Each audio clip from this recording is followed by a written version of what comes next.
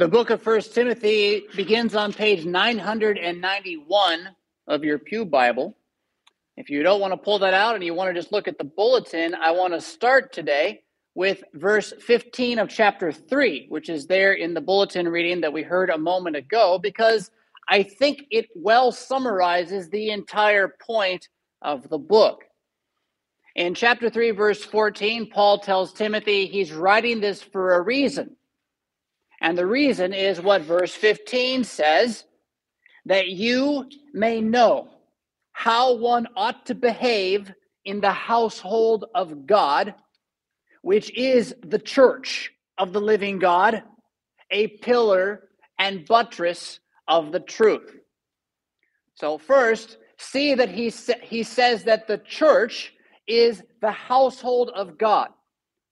The English word church, coming from the German word Kirche, is a very mediocre translation of the Greek word ekklesia. Ekklesia means assembly, or those who've been called out. I think when you say, are you going to church this week, it doesn't run through your head, are you going to the assembly of the resurrected? That's not kind of what we think of. We tend to think of the building and maybe the worship service. But see here that it's not about the building. It's about we who are the people who have been brought into God's household.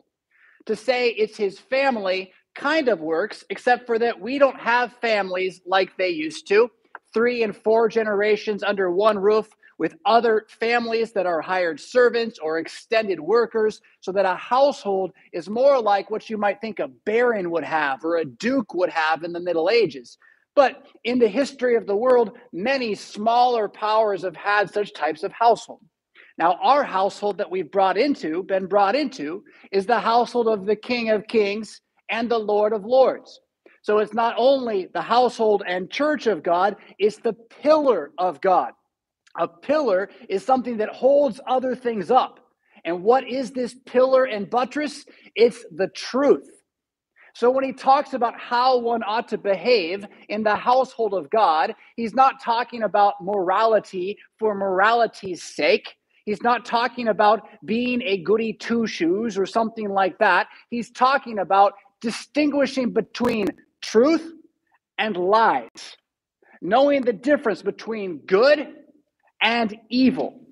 And even though today the common spirituality says that what's good for you is good for you, and what's good for me is good for me, and it'll all work out in the end, you can see with your own eyes how evil we are becoming and how disruptive and chaotic this has made our lives. So Paul again writes that we in the household of God, we who assemble to worship Jesus because we have been called out of darkness and into his marvelous light, he would have us know how we ought to walk in the truth as those who are pillared, buttressed by that truth. If you flip back to chapter 1, beginning at verse 3, you'll see he starts off the book with a very similar teaching. Verses 1 to 3, he introduces the book. He says, I'm Paul. I'm writing to you, Timothy. The relationship of Paul and Timothy is a great story. It actually shows up in the book of Acts. They were very, very close-knit traveling companions. We won't get into that now. He's just writing this letter to Timothy because he's gone on and left Timothy behind somewhere else. And he's going to say that actually right here. Verse 3, he says, as I urged you when I was going to Macedonia, that's the northern Greece area, you remain in Ephesus. That would be in Turkey, around what modern day Turkey is. Remain in Ephesus so that, here's what you're supposed to do, Timothy, as a pastor. You're supposed to charge certain persons not to teach any different doctrine, nor to devote themselves to myths and endless genealogies which promote speculation rather than the stewardship from God that is by faith.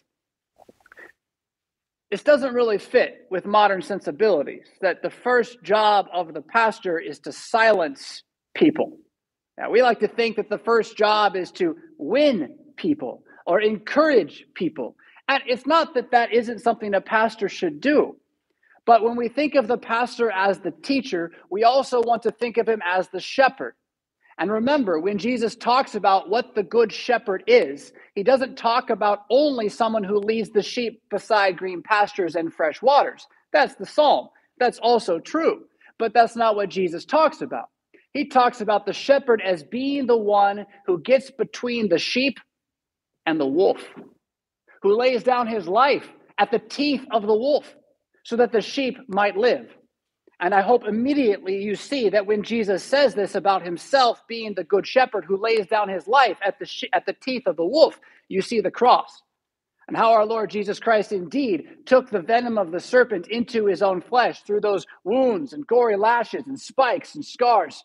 And in so doing, in fact, brought the wolf down to death, even as he gave his own life for us. But then now we who are set to teach, those who are the pillar of truth, are to silence any who would disrupt and destroy that message. When he says that they are not to teach any different doctrine, he simply means they are not to distract us from the words of Jesus. They are not to take away from us what the Bible has clearly said. Now, if I might be acerbic for a moment and point out one of the most obvious places this has happened in the last generation and a half of American Christianity, and the LCMS has hardly been free from this, we have done a complete 180-degree turn on what it means to be a man and a woman. And when we come to those passages in the Bible that talk about what it means to be a woman, the majority of us feel a little awkward about it because it doesn't seem to fit with what we believe. And the reason for that is we have begun to believe those who teach otherwise, those who, he says, they promote speculation, right? What's speculation? That's when you think it makes sense. Yeah? When you think, if it were this and that, then therefore this. And so people hear Paul say something like, woman is to be subject to her husband. And they say, therefore that's sexist, or therefore that's chauvinist, or therefore that means women aren't of value. That's all speculation. Paul never said any of that. Paul only said that there's an order in marriage, and that order promotes harmony and is from God. Now, I bring this up again. I said acerbic. I'm picking something that is easily divisive in our common culture because we need to see how easy it is for what the scriptures say to be kind of set to the side in order that we might speculate what we prefer to believe.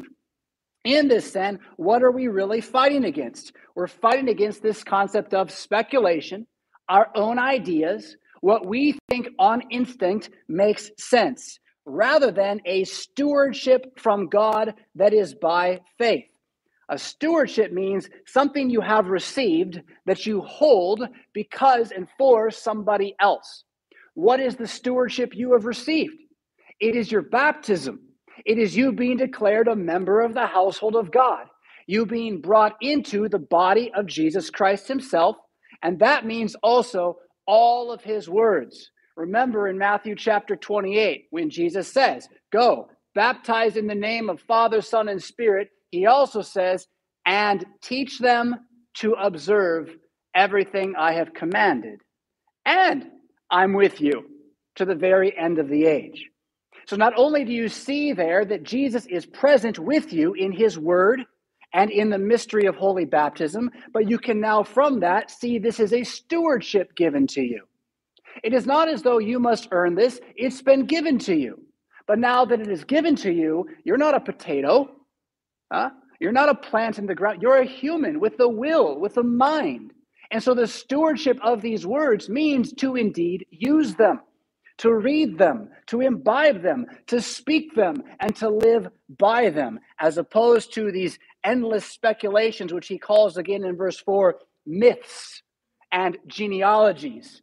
We won't chase that too hard this morning. What I want to show you next is how in verse 5, he says the aim of our charge is love. I'm not going to go further yet. He says, Timothy, I left you there to silence false teachers, to only teach true doctrine, because that's what's going to make love. That's what's going to turn people into compassionate people. Again, it seems counterintuitive to our modern mind. How can someone silencing others create love? Isn't the silencing of someone else's opinion hateful? And that is indeed a virtue in our culture today. It is the mark of humility that you would shut your mouth whenever you would disagree with somebody who has the right kind of ideas. But Paul doesn't think that this will produce peace and care and charity among people. And again, I think you can look with your eyes and you can see that peace and care and charity are lacking in our society. Paul says what will produce that is clinging to the scriptures, clinging to the true story about Jesus Christ, that mystery of godliness we'll be back to here in a moment. The aim of that teaching is that it will create in you true love by setting you free from the need to justify yourself, by making you a person who knows God has chosen you. You're his child now. He'll never leave you nor forsake you, and so you no longer have to worry about pleasing him. You may know that you are pleasing to him, and therefore you've been set here to share that reality with everyone around you. This love that would then issue from a pure heart and a good conscience and a sincere faith. Yes, a sincere faith in who Jesus is, a good conscience because you know you are forgiven, and that is the definition of a pure heart, one who has no guilt to carry anymore, again, because it's been buried in the wounds of Jesus on the cross. Verse 6 says, certain persons, by swerving from these, forgetting what Jesus did for us, have wandered away into vain discussion, right? Human words, trapping and yapping and saying what they can say to try to make the world what it is. And he's not here talking about the heathen and their many ideas and their many false gods, although we definitely have that again here among us these days in America. He's talking about the Christians who don't want to focus on what the Bible says, but would rather talk about what they want to talk about. And he says they wander away, desiring, verse 7, to be teachers of the law. That means teachers of what is good, without understanding either what they are saying or the things about which they make confident assertions. All right, so the aim of doctrine is that we would know the love of Jesus Christ for us and thereby be set free into loving our neighbor as ourself, recognizing that the teaching is there to silence those who would say otherwise, that would lead us away into our own vanity, into our own thoughts, which ultimately would disrupt and break us apart. Paul wants us to be sure we understand how much this has to do with the confession of our own sin. And that's why, if you skip ahead to verse 12, it's on the bottom of that same column, he says, I thank him who has given me strength, Christ Jesus our Lord, because he judged me faithful and appointed me to his service, though formerly I was a blasphemer, persecutor, and insolent opponent. But I received mercy because I had acted ignorantly in unbelief, and the grace of our Lord overflowed for me with the faith and love that are in Christ Jesus. The saying is trustworthy, he says, and deserving of full acceptance, that Christ Jesus came into the world to save sinners, of whom I am the foremost. Chief of sinners, though I be, Jesus shed his blood for me. Let's take this a little bit at a time here. Go back again to verse 12 in the middle. He gives thanks to Jesus. He says, because he, Jesus, judged me faithful. When Paul is on the road to Damascus with warrants in his pocket to put in prison anybody who believes in Jesus, he is not faithful. He's ignorant and unbelieving. And yet Jesus breaks with light out of heaven, knocks him onto the ground, blinds him so he might understand who he is, and judges him faithful. See the upside down reality of grace.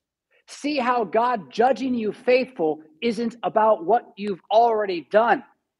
It's about what God has decided you're going to do. And again, how this is good news for you. His judging you faithful changes you from one who is ignorant and unbelieving into one who is knowledgeable and believing. And the thing you become knowledgeable of is how you are a chief among the sinners. how you, like Paul, have nothing to bring to God on your own, and yet God has shed his blood for you that you might be made something more than what you were by your own sinful nature. Now, I don't know whether you personally in your life actually lived as a blasphemer. Have you actually spoken ill words about Jesus to your friends and neighbors? I don't know whether you personally ever persecuted the church. I'm sure there probably is someone in this room who in your younger years spoke awful words to a Christian about Christianity. I don't know whether you have been an insolent opponent of Jesus, but I do know that Paul doesn't call himself chief of sinners, so we can all say, well, at least I'm better than Paul. Paul calls himself chief of sinners so that we can see that the step of the Christian toward Christ is to kneel. Yes, I said a few moments ago, we are beggars all. The last is first, the first is last. What is the doctrine that brings about love? It is the knowledge that I have no love of my own, but that Jesus Christ, who is the love and truth of God, has poured his love into me on my behalf. And knowing that is a promise that will begin to pour out to others around me. Does that mean I'm always going to be perfect at loving my neighbor? Not at all. But it does mean that my good conscience will want to love my neighbor. And when I fail, it'll be obvious to me. And I'll not like that. I'll feel bad about that. And then I have a choice. False teaching, feel like I don't deserve to come into God's presence. True teaching, remember that that's what the Lord's Supper is for. To bring all of my sin, all of my confusion, all of what I don't love into the assembly of the truth in order to have it covered once again by the deposit, that stewardship from God. Take, eat. This is forgiveness. Take, eat. This is adoption. Take, eat. This is eternal life. I want you to skip now to chapter 3, verse 14. This is where we heard our reading from earlier, where he says, again, I hope to come to you soon, but I'm writing for you so that if I delay, you know how one ought to behave in the household of God. The sections between this is all about how we ought to behave. Chapter 2 is about how men ought to behave, and then how women ought to behave, and then how pastors ought to behave. And we're not going to dig into that, but if you read the book this week, it's pretty clear what it says. And you'll understand then he's starting out by saying, cling to the truth. And he tells you what the truth is. And now he reminds you, I'm writing this so you would know that, right? That what this pillar and buttress of the truth holds is indeed true. But now he makes a turn. Up to this whole point, it has been about what you should be like since you know who Jesus is. But now in verse 16, he says, great indeed, we confess, is the mystery of godliness. The mystery of being a Christian. He just talked about what you're supposed to do. And now he says, but it's actually not about that at all. There's something far more important than what you're supposed to do. And if it's in your pew Bible, you can see this is set apart like a poem because the language is just so stunning that that's talking about Jesus now. Godliness is Jesus. He was manifested in the flesh. That means he was incarnate. Vindicated by the Spirit. That means that he was baptized, right? You see the baptism. It also means that he was resurrected from the dead. Seen by angels. This refers to everything from the angels in the sky over Bethlehem to the angel at his tomb when he rises, to the angels that see him ascend into heaven and tell the apostles, you are witnesses of these things. Proclaimed among the nations. That doesn't mean countries like Germany and France. That means unbelieving un-Jews, right? Heathen, people who are not of the Jewish bloodline. He was proclaimed to the world. Remember, again, Matthew 28, go into all nations. Believed on in the world. That is, as Paul himself has seen, traveling throughout the heathen, there are those who are coming to faith. And congregations, assemblies of those who cling to this doctrine have popped up all over the ancient world, taken up in glory. That's a reference to his ascension. The point here overall is this again, that as much as we are to strive to live as those who have been redeemed by Christ the crucified, distinguishing good from evil and setting our feet toward what is good, we are never to forget that the mystery of what is good isn't what we do. but it's what Jesus has already done for us. That he, God, has become one of us, that he, God, has died for us, that he, God, has broken death by resurrecting for us, and that he, God, ascended into heaven as also a man, our brother and our king, the head of our household, who has chosen you again to be a member for everlasting life. The mystery of godliness is great. Yes.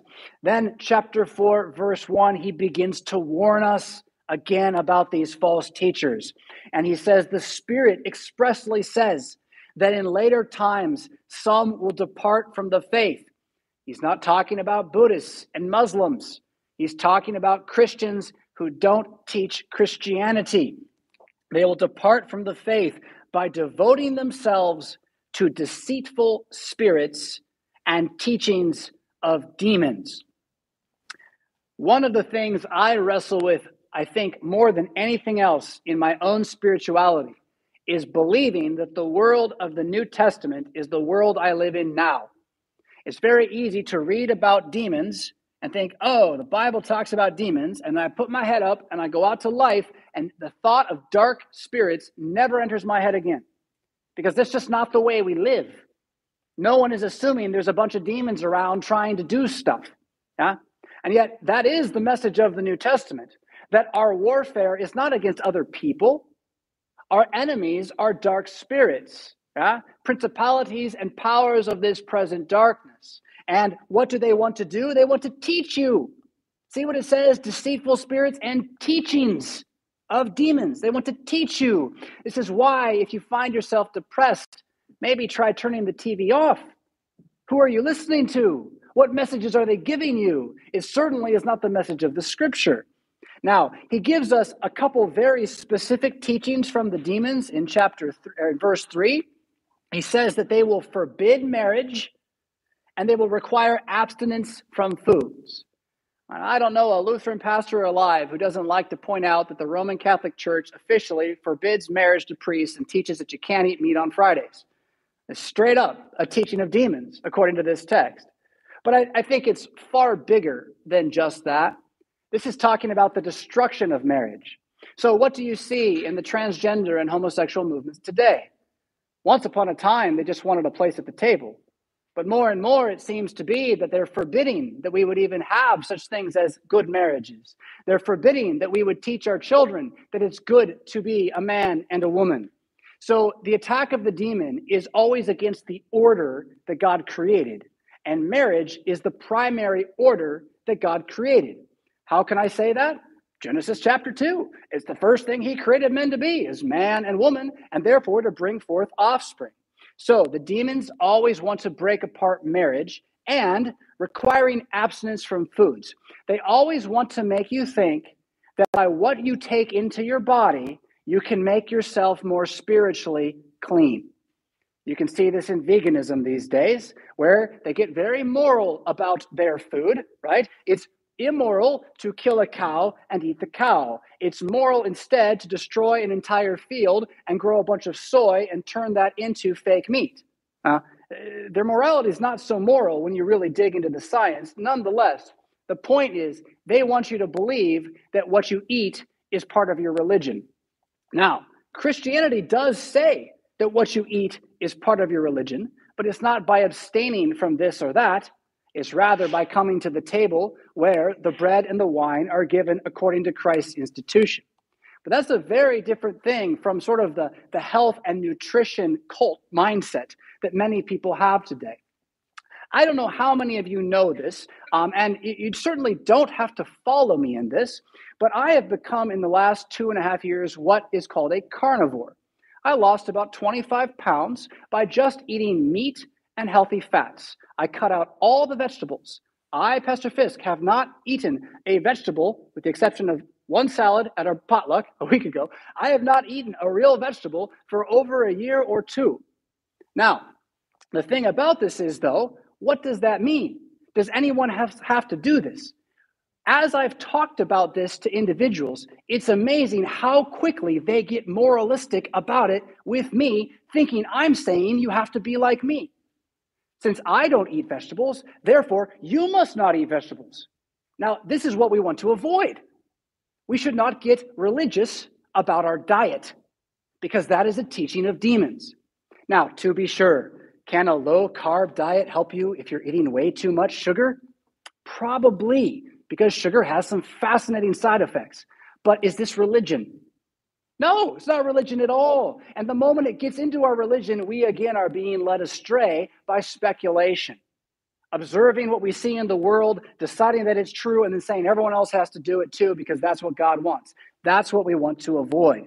Because what? Verse 4, everything created by God is good, and nothing is to be rejected if it is received with thanksgiving, for it is made holy by the word of God and prayer.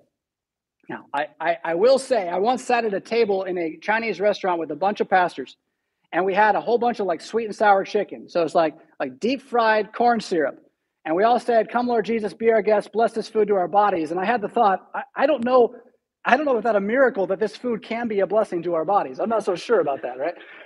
But again, the point here is that nonetheless, what did we do before we ate? We recognized we were in God's hands. We recognize that Jesus is the one in charge, right? And so rather than trying to live forever now as if we could, we understand that all gifts come from God and that we are to take them as stewardship and to push them into supporting our life in the Word. Demons want to take us away from that. All right, so I think I wanted to also look at verse 5. No, we did look at verse 5. With a few moments left here, turn over to chapter 6, verse 3. Should be on the next page, 993. Where after all of this information, he affirms for Timothy again, teach, this is verse 2b, but it's the start of the paragraph there, teach and urge these things. If anyone teaches a different doctrine and does not agree with the sound words of our Lord Jesus Christ and the teaching that accords with godliness, he is puffed up with conceit and understands nothing. Now, putting all the nutrition to talk aside, the point is, if anyone wants to disagree with the Bible, he is conceited and stupid. And we all need to know that. Does that mean we hate the person? No. Does it mean we listen to the person? No. You don't listen to the person who speaks against the scriptures. And the pastor specifically is supposed to know this and stand firm on the sound words of Jesus. Notice what comes out of not holding to the Bible. It says he has an unhealthy craving for controversy and quarrels about words. Did God really say? Does it really mean that? Right? Unhealthy craving for controversy, which produces envy, dissension, slander, evil suspicions, and constant friction among people who are depraved in mind and deprived of the truth, imagining that godliness is a means of gain. That gets back to the teaching of demons. They want you to believe that by becoming a Christian, you'll get more out of life. You'll get more health. You'll get more wellness. You'll get more money. You'll get more happiness. As opposed to you'll know the truth. You'll have a peaceful and quiet conscience. That's what Christianity promises. But the false teacher doesn't want that. They want you to believe it's going to get better and better and better and better, and that creates controversy and friction.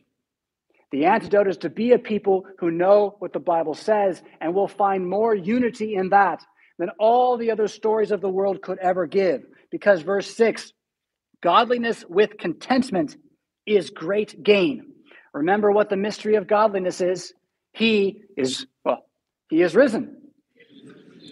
Hallelujah. The mystery of godliness with contentment, that is being okay with today, because it's today and it's from God, is great gain. For verse 7, we brought nothing into the world, and we cannot take anything out of the world. But if we have food and clothing, with these we will be content. But those who desire to be rich fall into temptation, into a snare, into many senseless and harmful desires that plunge people into ruin and destruction. For the love of money is root of all kinds of evil.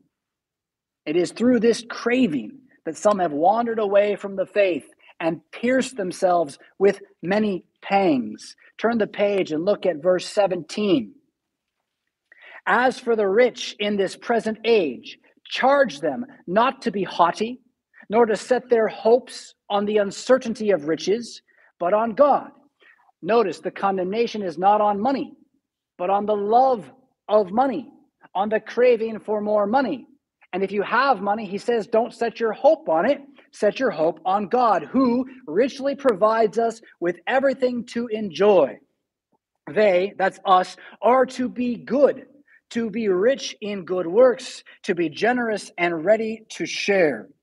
Verse 20, O Timothy, hear his heart. O Timothy, guard the deposit. That's the stewardship, the word of God you have.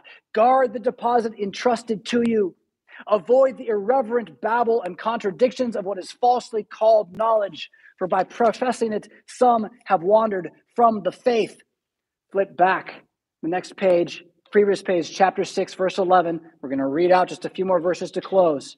These are some of the most famous verses in the book. I hope you will read at least chapter 6, verse 11 through 16 sometime again this week. As for you, O man of God, flee these things, right? Flee the lies. Pursue righteousness, godliness, faith, love, steadfastness, gentleness. Here's that famous verse. Fight the good fight of the faith.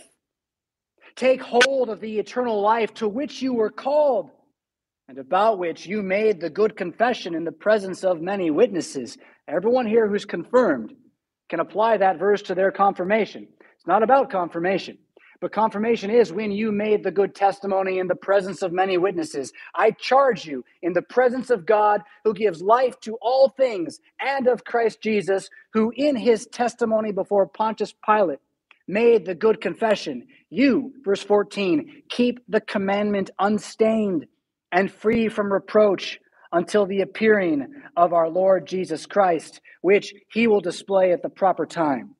He who is the blessed and only sovereign, the King of kings and Lord of lords, who alone is immortality, who dwells in unapproachable light, whom, the Father, no one has ever seen or can see. To him be honor and eternal dominion forever and ever. Amen. In the name of Jesus. Amen.